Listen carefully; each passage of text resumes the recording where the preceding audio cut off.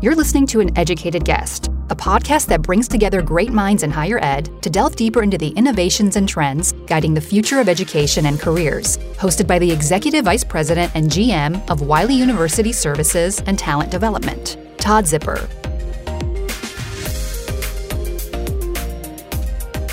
Hello, I am Todd Zipper, host of An Educated Guest.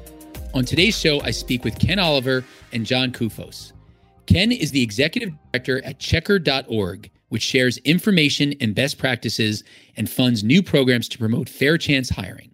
Before that, he was the executive director of CROP, which takes a holistic, human-centered approach to reentry and focuses on advocacy, housing, and the future of work.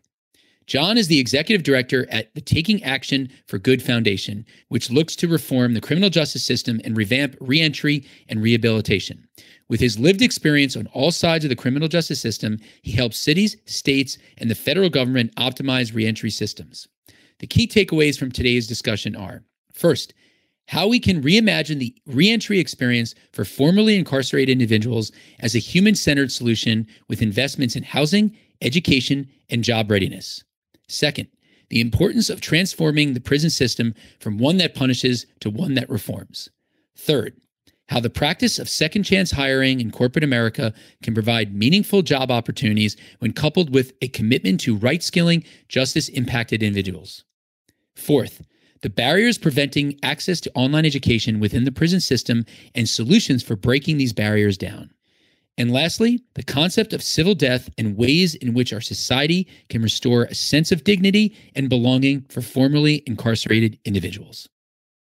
Hi, Ken and John. Thank you so much for being here today with me. Good to be with you. Great to be here.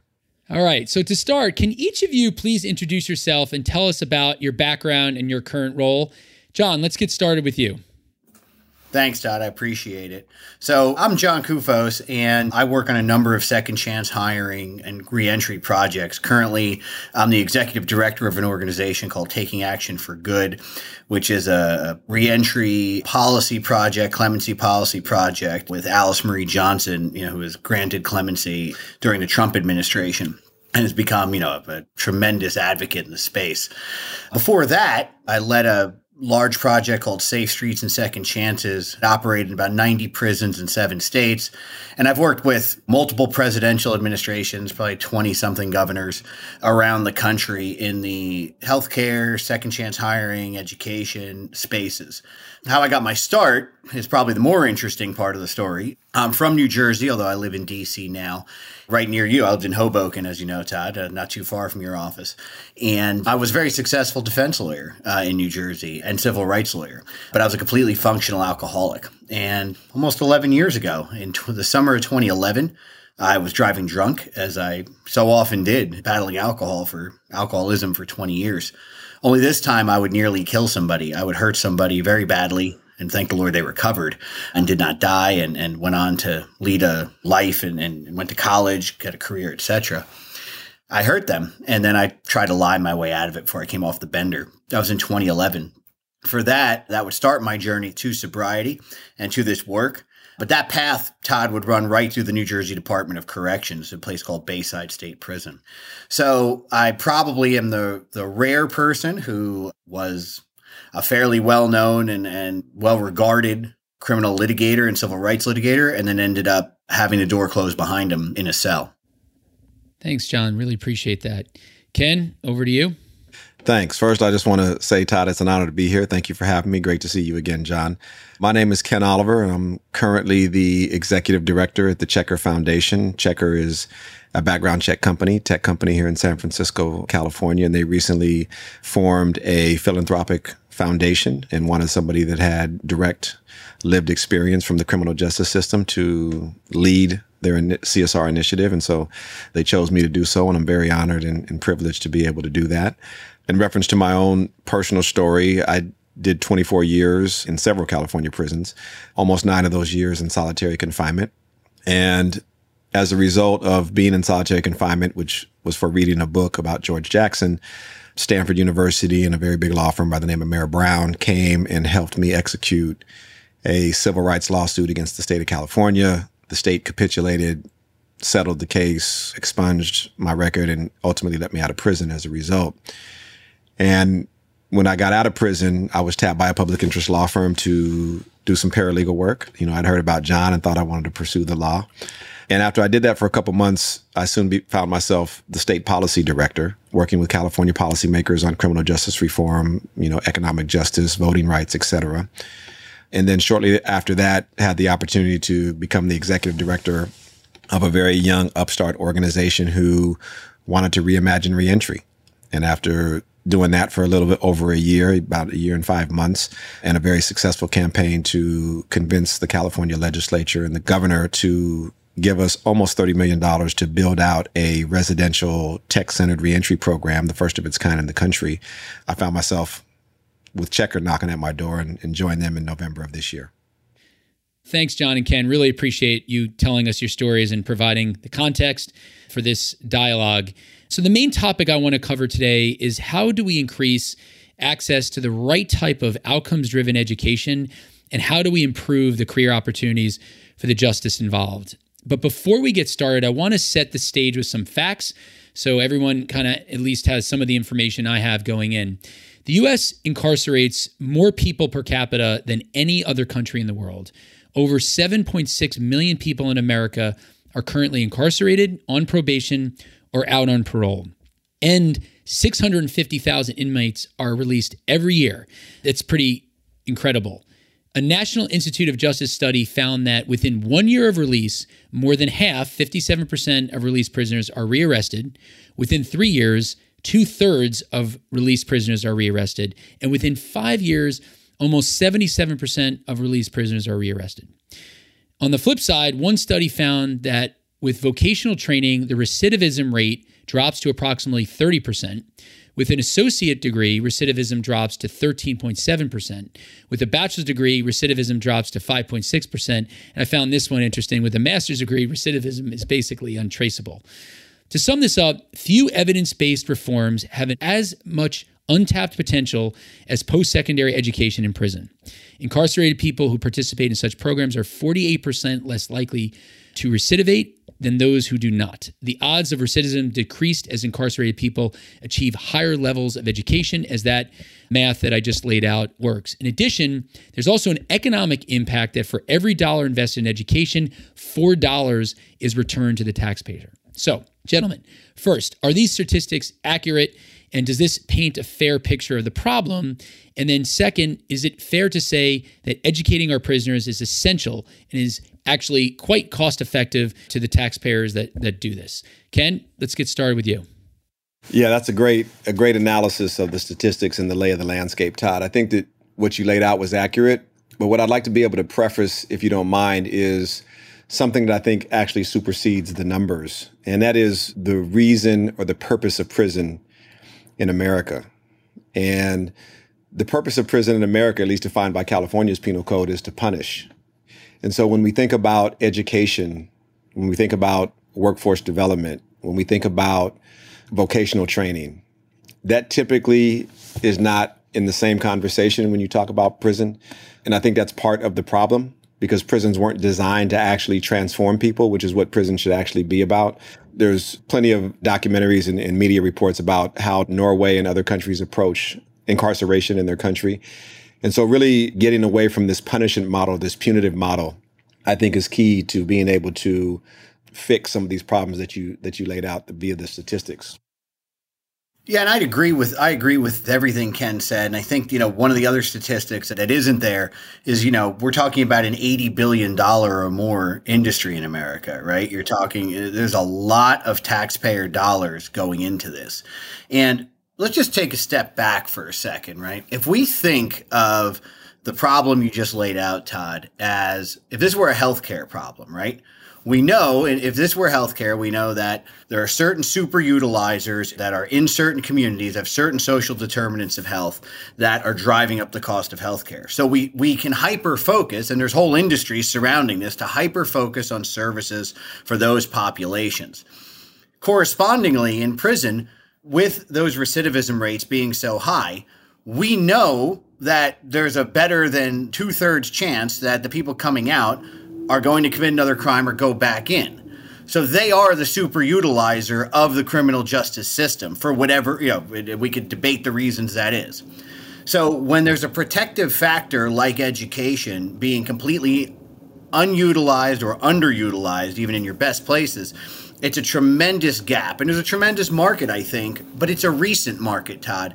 The criminal justice reform movement has obviously been around for a long time, but it really picked up steam probably the last, 7 to 10 years, right? When people really started to understand not just the humanity behind second chances, but the business and the public safety reason. Because investments in education and job readiness today will save lives and people tomorrow. And I'm going to tell you a personal story.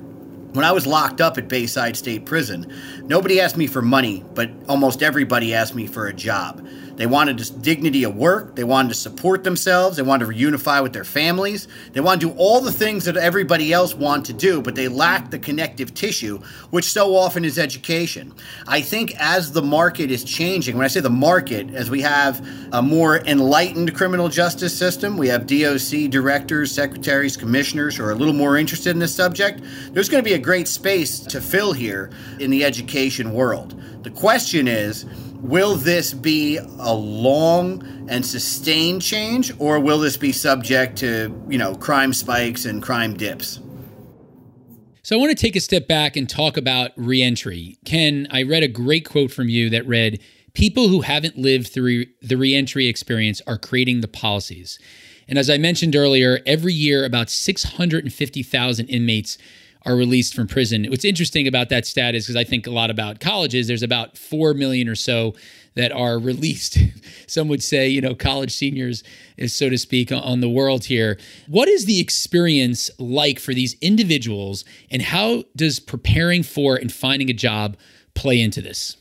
Sure, that's a great question. My whole life work and experience is based on A, my horrible reentry experience, and B, my call to serve others and fix what I saw as a social problem that really mirrored the prison system itself.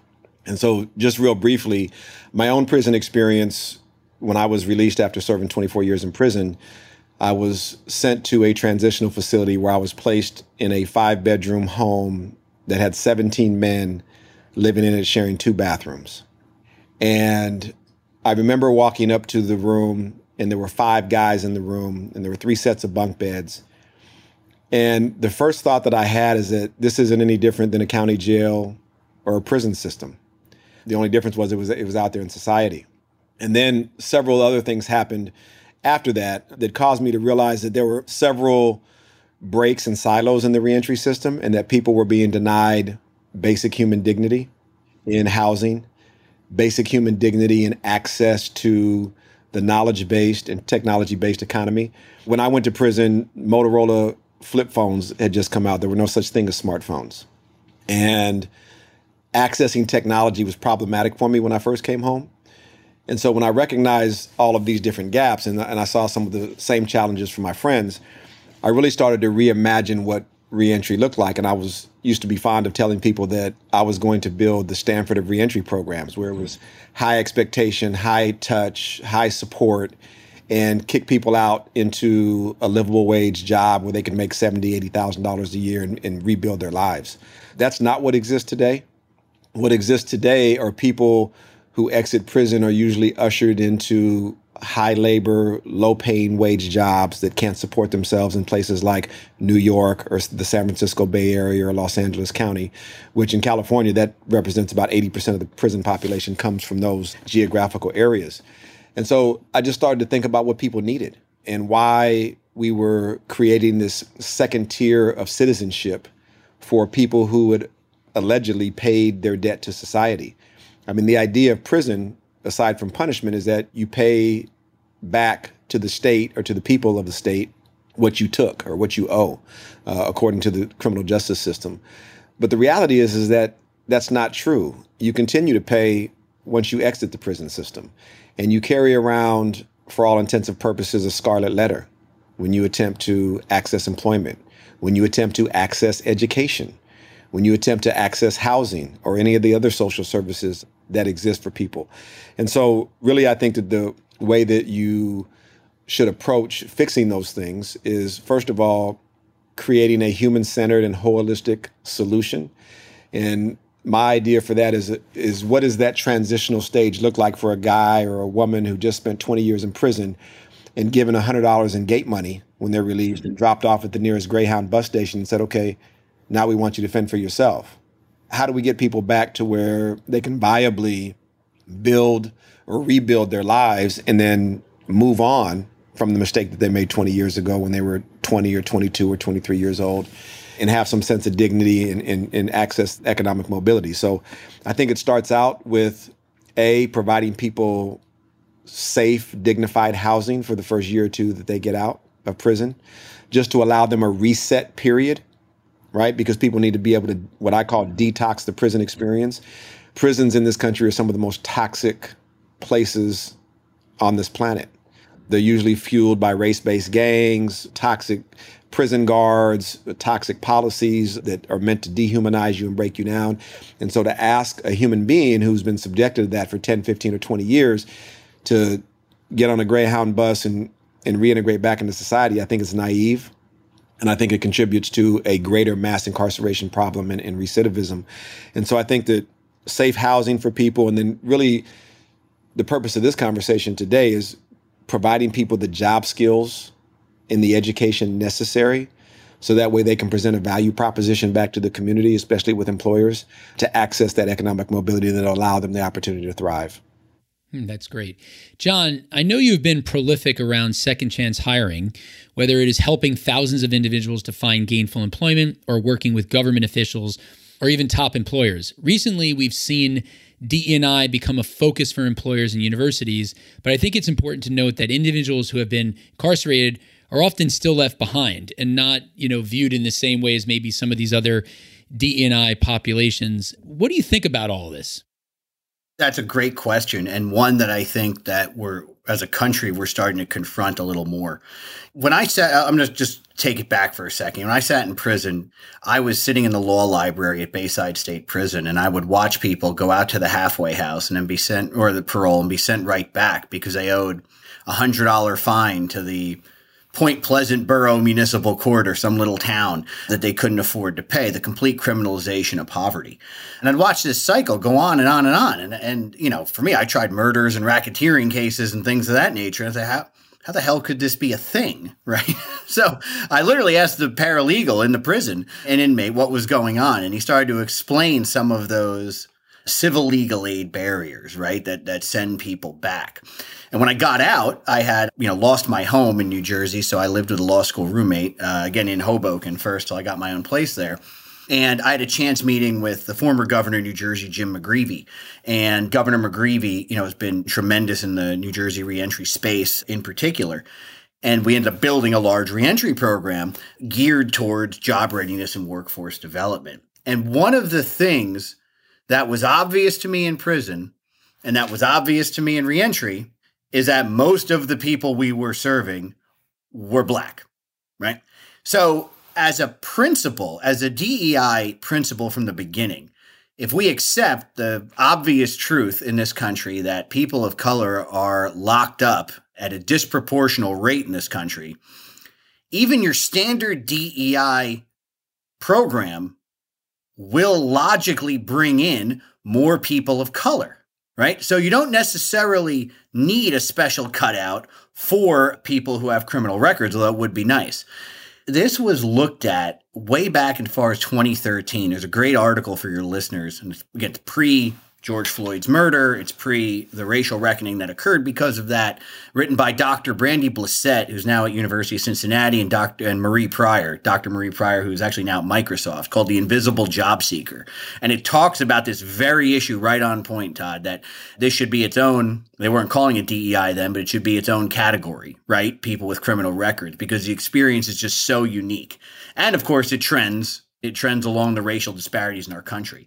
So incarcerated people get left behind beyond that because there's a stigma on all of us. I'm not going to speak for Ken. I'll speak for myself. But, Ken obviously is a corporate leader now. I came from the private sector and had a very successful private sector career. And I don't care whether you're me or Ken or a guy coming out with a GED. When you have a criminal record and you're looking for a job, the world is a scary place because of that stigma. And what I think people need to understand is what Ken's done, both with the nonprofit he led and leads, as well as his work at Checkr, what I've done with governors and presidents across this country and the private sector, is we've created systems to show the country that second chance does not mean second rate. And that is really important. We hear a lot about the labor shortage today, Todd, but we don't actually have a labor shortage. We have a second chance shortage. We don't want, and Ken, none of us want an employer to sacrifice quality, right? What we're telling folks is that you can keep your standards as high as they've always been, but select quality candidates who just so happen to have criminal records.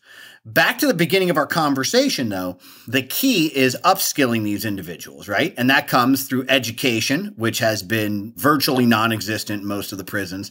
And it comes through comprehensive whole person reentry programs like Ken was describing, like we built in New Jersey and we built in other places. I know that certain employers like JP Morgan Chase, Slack, and Starbucks have really announced a second fair chance hiring program. Do you see this catching on, right? Do you see this becoming, as you mentioned, this might be the perfect timing with such a labor shortage, especially around some of these livable wage jobs, Ken, you were referring to, that maybe these companies that are become so powerful and profitable will step up and invest here? Well, I hope so. And I think that, one of the biggest companies that did this many years ago, before it was cool to do it, as they say, was Koch Industries. And nobody would have ever thought that Koch Industries was even interested in this issue, and they ended up leading on it. And, their great work, I think, really set the tone because between their philanthropic arm and, of course, the corporate arm themselves, they advanced this fair chance hiring piece, right? And what fair chance hiring, what we're talking about is making sure that a person with a criminal record is looked at for things beyond their criminal record. Do I think it'll catch on? I think we're on the way. So when you start seeing the JP Morgans and the Microsofts and the CVSs of the world come together with other major corporations and form a second chance business coalition, like you've seen at Business Roundtable, that sends a message, right? That this is something that the big employers are going to invest in.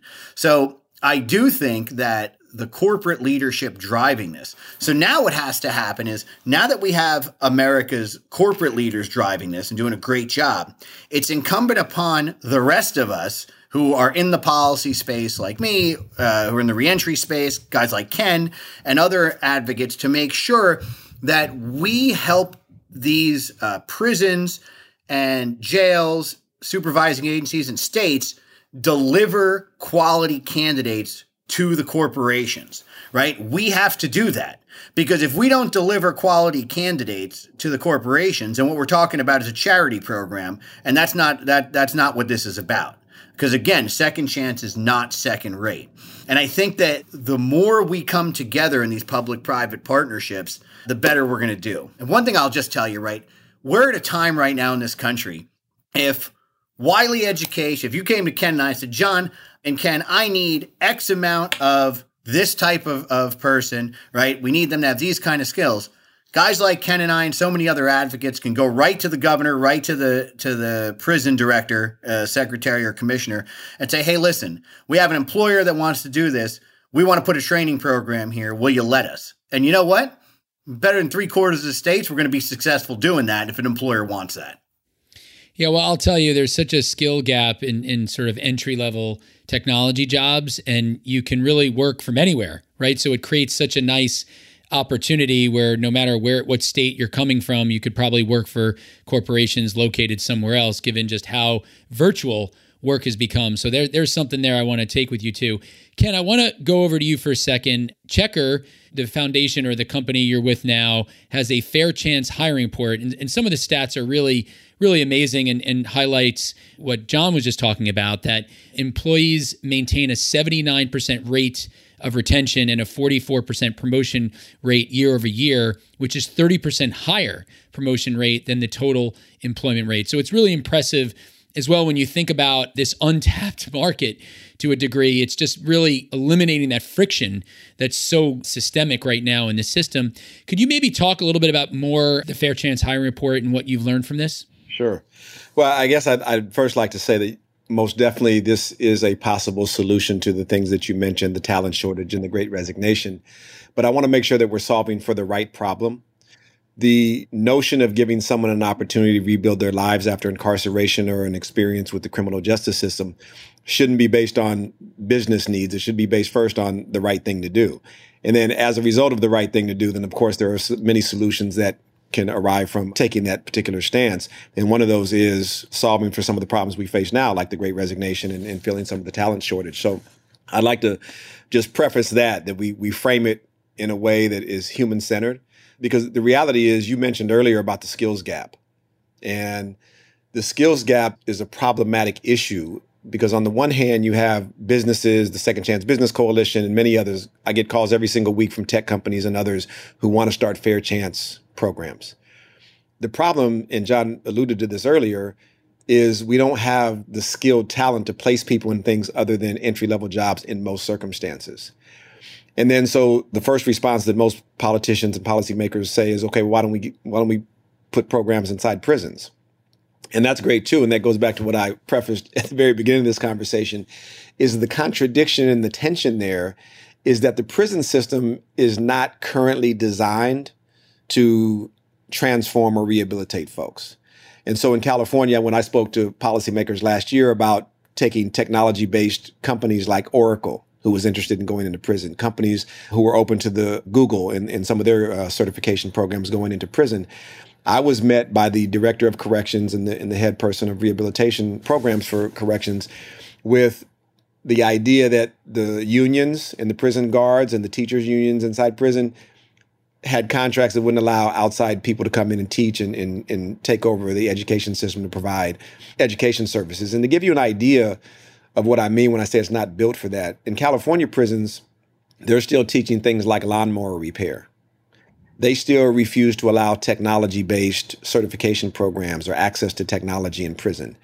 And so what happens in a great majority of cases is that people get out of prison and whatever they learned in prison, whether it's working in the kitchen or whether it's some arcane vocation that they're teaching in the back of the shop somewhere, that rarely transfers over to a livable wage job in society. Even some of the higher credentialed vocations that they teach, they're not certified based on industry standards that happen in the community. And so it's really problematic, and people find themselves not able to access anything but those lower wage jobs, which don't provide enough to be able to pay rent, don't provide enough for you to be able to pay for transportation and all of the other things that you need. So what's interesting about the report that we came out with is that we highlighted the fact that formerly incarcerated people or justice impacted people are the most loyal. They're the best employees. They have a low attrition rate. They show up on time. They get promoted at a faster clip. And the reason that you see that is just basic psychology, human psychology, is that when people are treated well and given an opportunity, usually they respond favorably.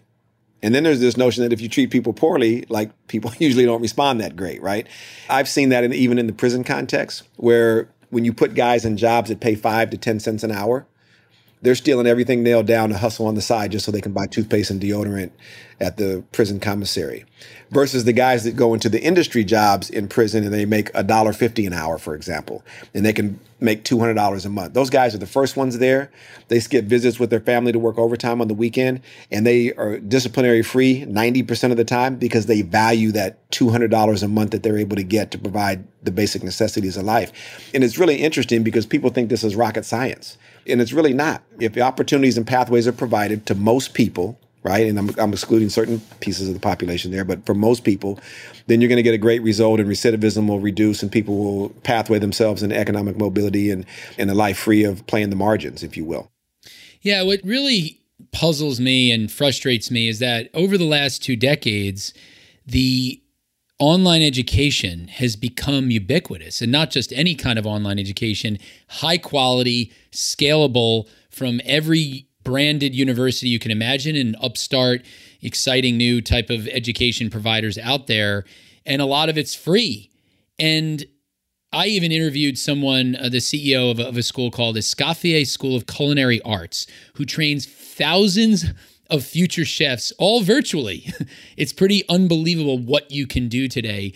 And so this trend, this movement has emerged over the last 2 decades. And it sounds like we're still doing education the way it was done 30 years ago, right? And as you mentioned, and this excuse that there's a firewall or something like that. I mean, we all give away every document we have to Dropbox and every password to Apple's key. I mean, like, yeah, cybersecurity is a real issue, but it seems like we've got great solutions here. So help me understand why we are not bringing this kind of ubiquitous online education. I mean, one thing I would think prisoners have, justice involved people have, is time to actually educate.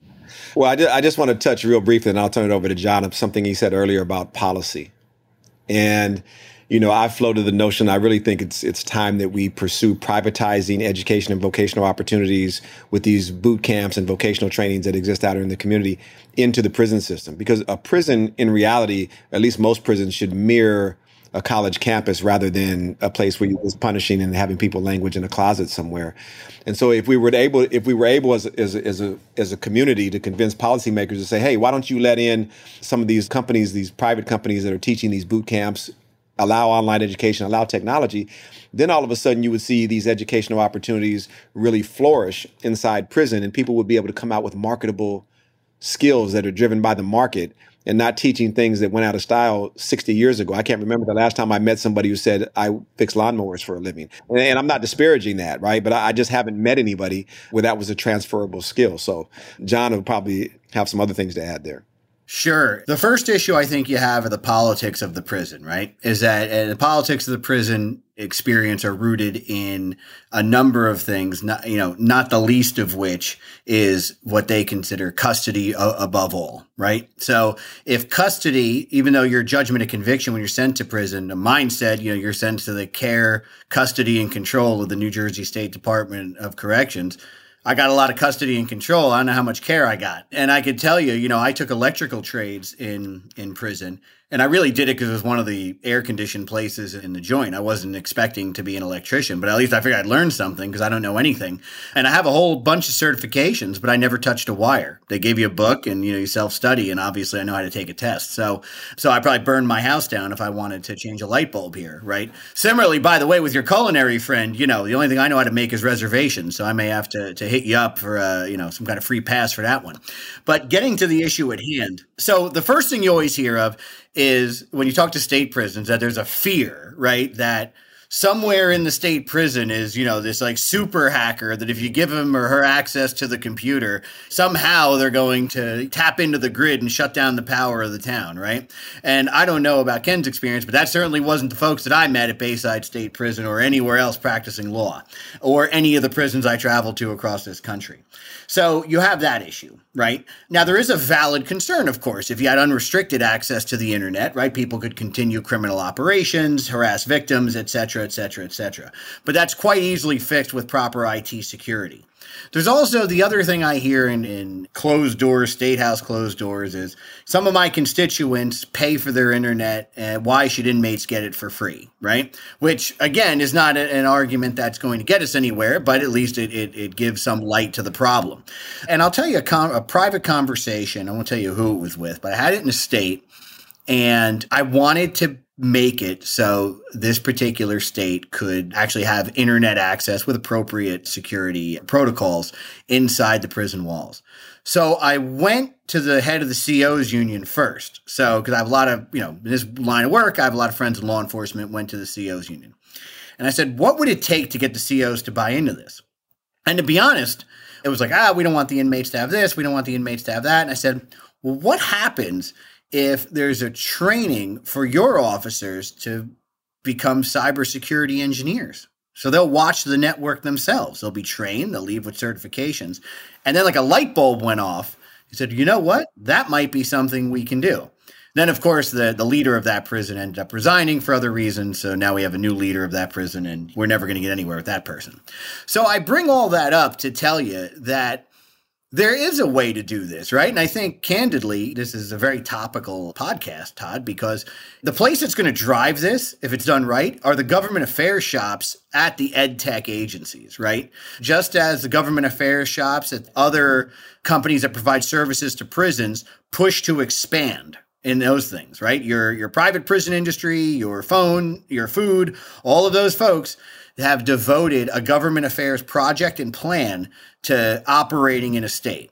So what's going to happen is at some point, there's going to be an ed tech company that's going to seize this opportunity, put a crew together to go and pick a state, not going to pick a giant state like Texas or California or Florida or any of those. You pick a medium-sized state with a friendly group of folks starting at the governor's office, preferably with its own office of OIT, Office of Information Technology, and you build it backwards that way as a pilot. And you get a third-party validator. If you do it smart politically, you get the local university. If you did it in New Jersey, you'd get Rutgers School of Criminal Justice to validate the numbers to make sure that you're capturing good numbers. And then you'd have your pilot. And then once you have your pilot, you have your market. And once you have your market, it's off to the races. Is there any way that any of this can go federal in nature, or is it really all state-based, local-based, which obviously makes it a little bit harder to scale? Well, the federal prisons only house 60,000 inmates. And then the other problem there, Ken knows this, Ken and I doing reentry in workforce for years, right?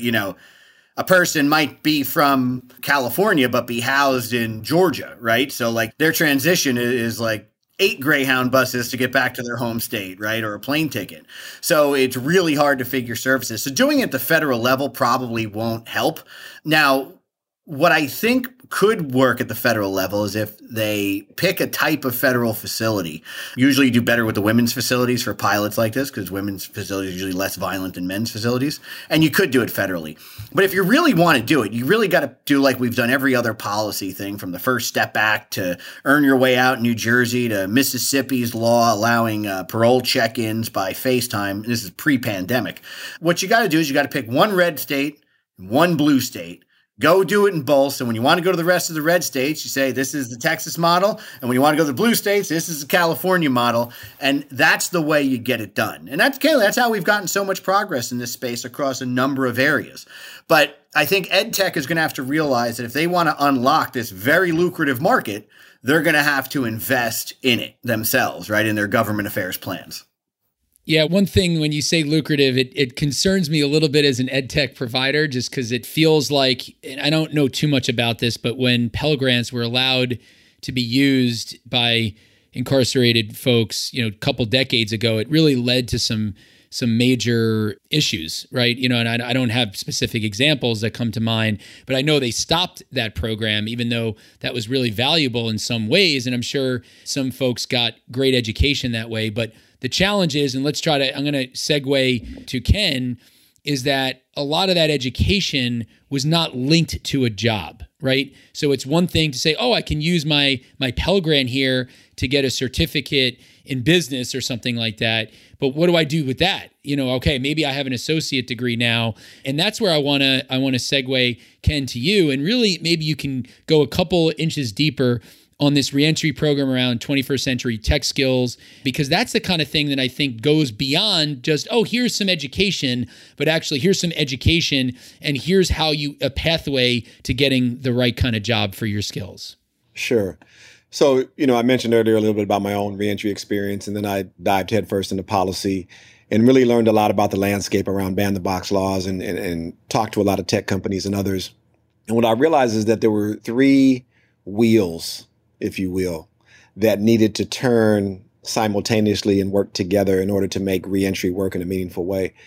And the first thing that has to happen, in the purpose of this conversation we're having today on this podcast, is talent development. And that includes education, skill development, soft skills, digital literacy, those types of things. And then the second thing that also has to happen simultaneously is the employer development. How do you teach employers how to make as a baseline of their inclusion practice? We were talking about DEI earlier.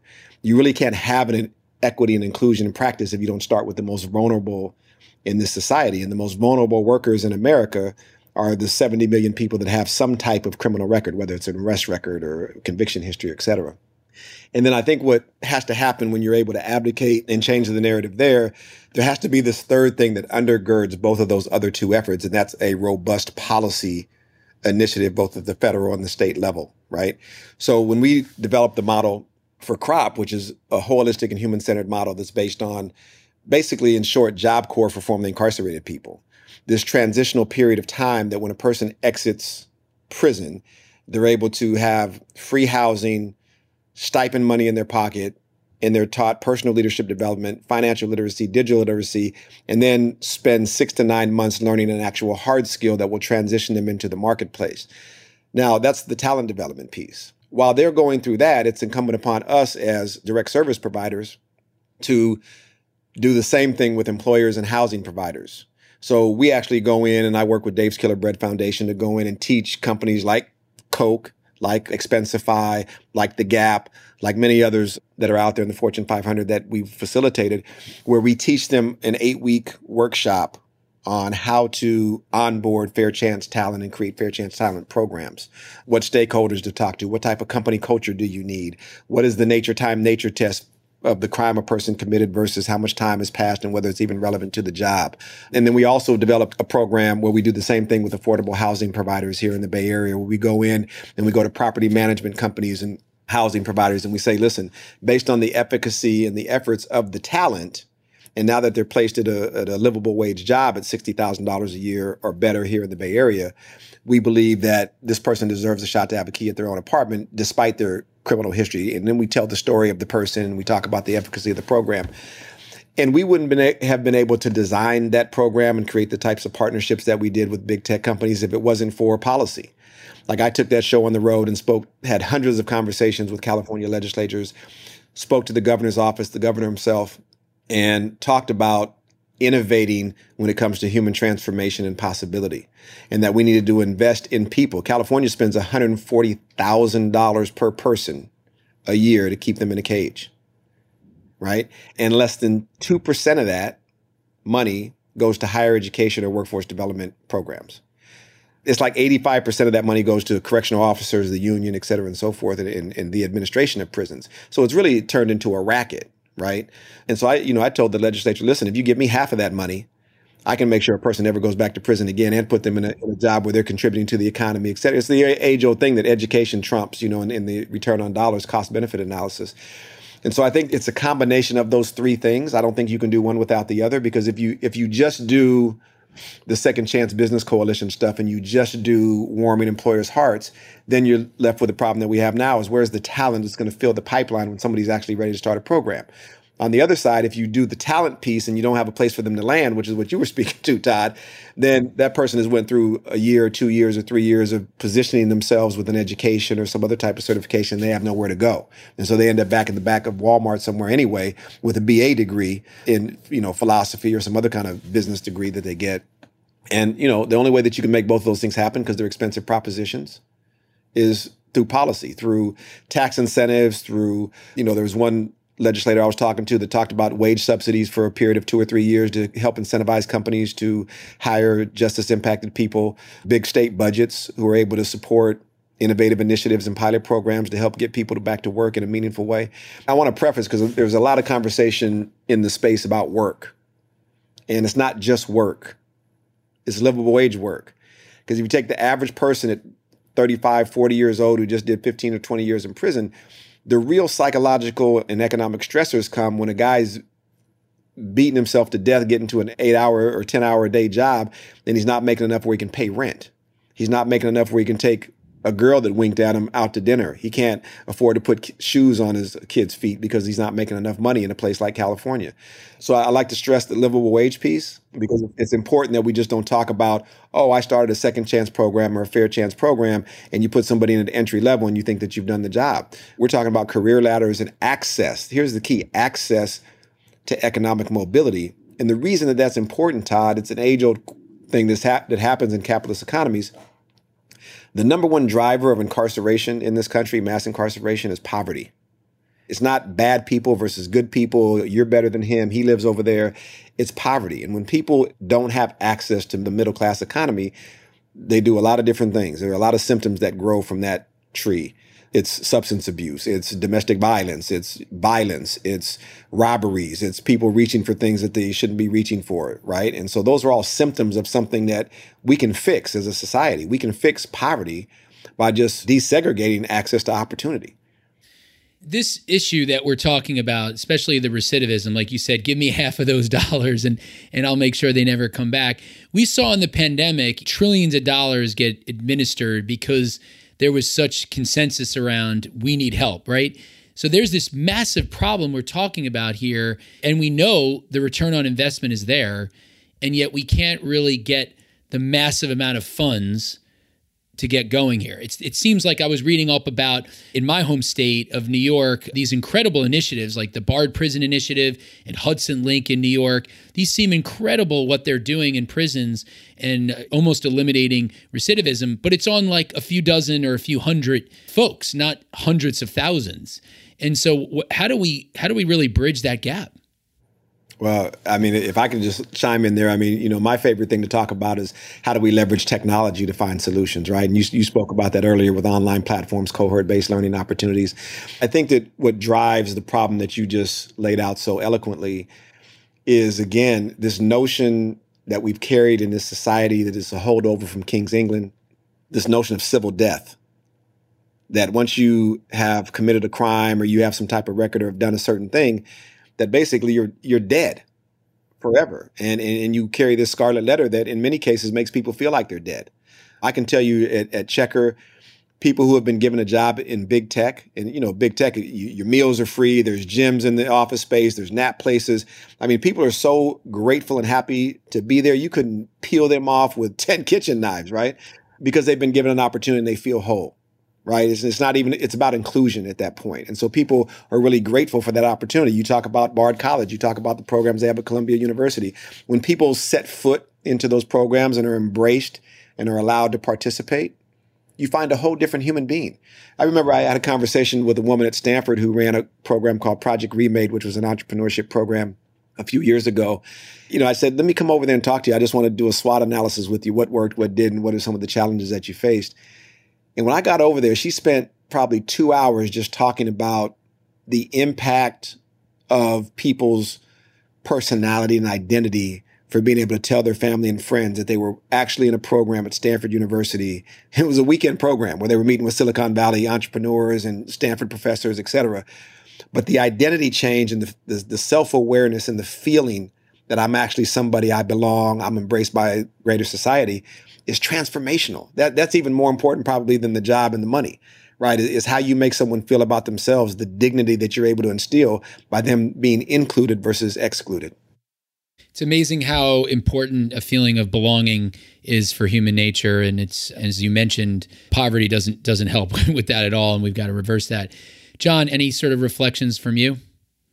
Yeah, I mean, Ken, hit it squarely on the head there. I see it in my own life, right? I mean, there's areas that I'm still excluded from, right? And here I've atoned, on the front page of national media outlets, and I've worked every day to try to build a better system for those behind me. And candidly, to make sure that folks have access to the supports they need to prevent crime. And I think that civil death thing is a real thing. And what I think listeners need to understand is think about, all your listeners right now should think about the thing that they're most ashamed of, whatever that is, right? Think about it in your own head. And then imagine if every time you tried to do something positive in your life, it was that thing that was out on Front Street, right? And you were judged from that, whatever that is. And I think that is why the belonging really matters. You go on, you look at, especially in tech companies, right? You try to look for job openings on there, and you have to go through like 9 pages about culture and about how much we love everybody and all these things. You see corporate retreats and all these things. When we used to do that at the New Jersey Reentry Corporation or any of the other programs I've worked for or with, guys look at me and say, why are you showing me this? I'm never going to be invited to a corporate retreat. I'm never going to be accepted by any of these people. None of these people are going to play cornhole or axe throwing with me. They'll probably think that I'm going to attack them. Why would you show me things I have no opportunity to ever be a part of? And thankfully, that tide is slowly turning. And I think that this tide is slowly turning. And this is why it's so important when you're building these second chance hiring platforms, right, or policies, that you make sure that you really grasp that the person who never got a shot, getting that first shot, is going to save you in employee turnover. It's going to save you in employee loyalty. They're going to stay late. They're going to come in early. And you're going to get people that, particularly in the Great Resignation, aren't going to run because another employer offers them a few dollars more. These are people that will ride with you all the way, because if you give them a chance, you can pretty much guarantee you're the only one that's ever given them a chance for most of their life. Yeah, that's pretty powerful.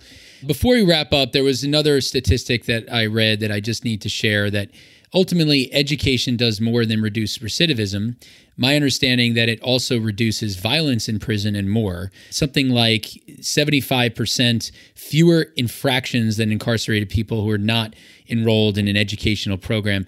I thought that was extremely powerful and reminded me also of a personal story in my own life when it was 2009. My second child was about to be born, and I was experiencing stress like I can't imagine I've ever had, especially with starting a business and sleepless nights. And I was watching 60 Minutes, and they did a special in one of the highest risk prisons in the country in Birmingham, Alabama, around a meditation technique called Vipassana. And almost within a week, I was on a plane to this site down in Georgia and going through the same course that these prisoners went through, because that special changed my life. I watched these frankly tortured souls who are mostly in for life transform and completely change who they were, how they sort of felt about themselves and their own images. Anyhow, that's my own personal story for me. And I felt like if they could find some peace of mind in the awful circumstances that they found themselves in, I certainly could. But I guess I wish more people would know about that. I'm sure that program still exists in some way, but again, it probably for the minority of people, just like education, people aren't getting enough of it. And so I guess I'm going to walk towards my wrap up here and just give you guys the mic one last time to sort of, are there any things that you want our listeners to sort of walk away from understanding about how education can change lives, can also change our country? Sure. I'll start by saying, I think what's important is for us to understand the humanity of people that are justice impacted and are formerly incarcerated. The people that are incarcerated now are this society's brothers, sons, uncles, fathers of all different races and creeds. 95% of the people that occupy prisons are going to come home back into the community. And so that forces us to ask the question about what type of community members do we want to come back, and are we utilizing and leveraging prison, for those who believe in prison, in a way where we're getting a return on the investment. Because it doesn't make sense to spend $17 billion in the case of California to lock up 90,000 people when 5 years ago that budget was $8 billion and the prison population was 30% higher. So we're on a runaway train of investment into mass incarceration. So I would urge people to advocate to their local policymakers to reinvest that money into community-based programs, to reinvest that money into education programs, and really start to foster a conversation about the purpose of prison. Because if we believe in investing in people and we believe in transformation, which should be the purpose of prison, then when people go to prison, they'll be forced to get a GED. They'll be forced to go to college. They'll be forced to get a certified trade that allows them the day that they walk out of prison to pathway into economic mobility, a job, and everything else that middle-class America wants on a daily basis. So I think really getting away from and rethinking the retribution model, where we throw people away, we other them, and then we say, okay, let's forget about them until they end up coming out 20 years later and unprepared, unresourced, and doing something crazy that we all complain about again. It's like this revolving cycle of stuff, of the dog chasing the tail that we do. So I would encourage a rethinking, a reimagining, and getting away from the way that we like to other people that don't have the same experiences or may not necessarily look like us. Thanks, Ken. The reason that there's less incidences in prison where education and programming is better is because education is hope. Education is hope for a better tomorrow, right? Education is the pathway to a better tomorrow. And I think that Ken, again, hits it right on the head, is that if you know that upwards of 95% of everybody sitting in prison right now is coming home, right? It behooves you to invest in these people now, right? And remember, some of these people never had a first chance. We talk about second chance hiring, but some of these people never had a first chance in life. I'm not saying that we should sacrifice accountability. What I'm saying is that accountability and punishment, because the deprivation of freedom is the punishment, right? You're not supposed to be sitting in you're not supposed to add on dungeon-like conditions or lack of mobility or brutality. That's not supposed to be part of your prison sentence, but it was part of all of ours. The deprivation of freedom is the punishment. And I think that as you start to think about it in that context and you start to build programs that lead to jobs, and again, as Ken says, living wage jobs in those spaces, you're going to have a calmer population, number one, inside the prison. And you're really going to transform our thinking from hard on crime to smart on crime. And smart on crime, candidly, means soft on taxpayers in the long run as well. Love it. One final question. I ask this of all my guests. Part of what we love about education is that we all have learning champions. Who has been a learning champion for you, and how has that person helped you in your life? Ken, you don't have to say me, but you should go first.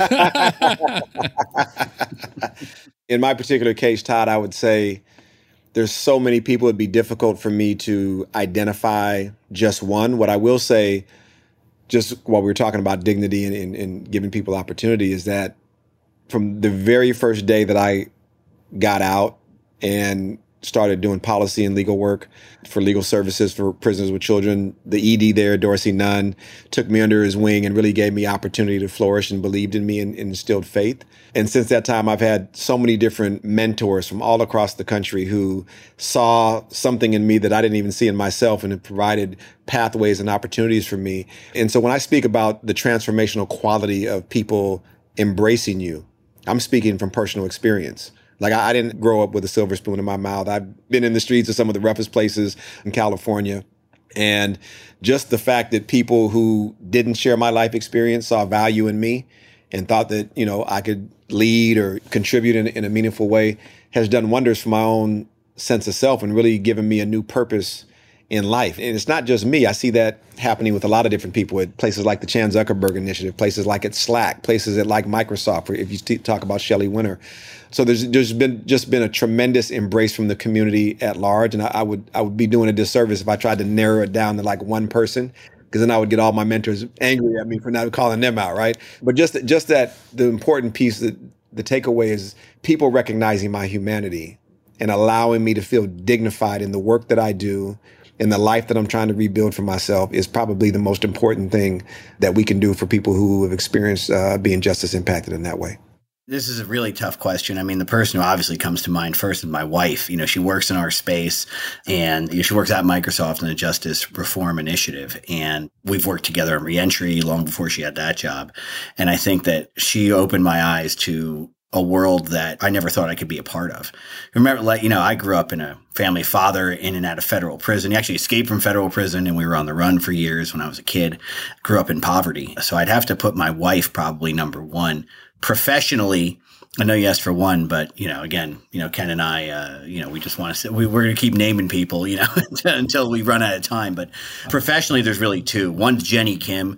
Jenny Kim was general counsel at Coke, assistant general counsel at Coke Industries. She's now a Philanthropy Roundtable. Ken knows her well. In fact, she introduced Ken and I. Jenny embraced me when I was in New Jersey and gave me the ability to operate on a national platform. And, it's a close friend of our family, become a close friend of our family, and just among the most knowledgeable, warm, and wonderful people in the movement. And the other would be Jeff Korzenik. Jeff Korzenik, if you don't know Jeff, he's a chief investment officer at Fifth Third Bank and author of an amazing book your listeners should check out called Untapped Talent, which makes the business case for second chance hiring. Untapped Talent doesn't look at this as a charity, doesn't look at this as a social program, says this is the business case.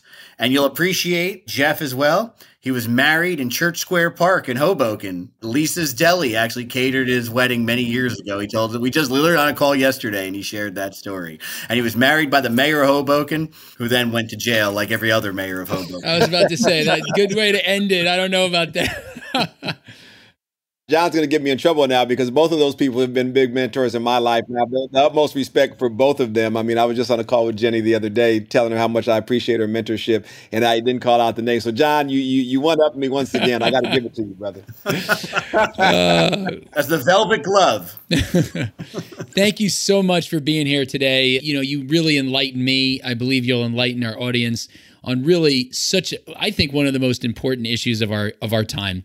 And if we don't solve it, I don't think we are the Americans that we know we can be. So until next time, this has been An Educated Guest. Thanks for joining us on today's episode. If you like what you're hearing, be sure to subscribe to An Educated Guest on your listening platform so you don't miss the latest episodes. For more information on Wiley University services, please visit universityservices.wiley.com.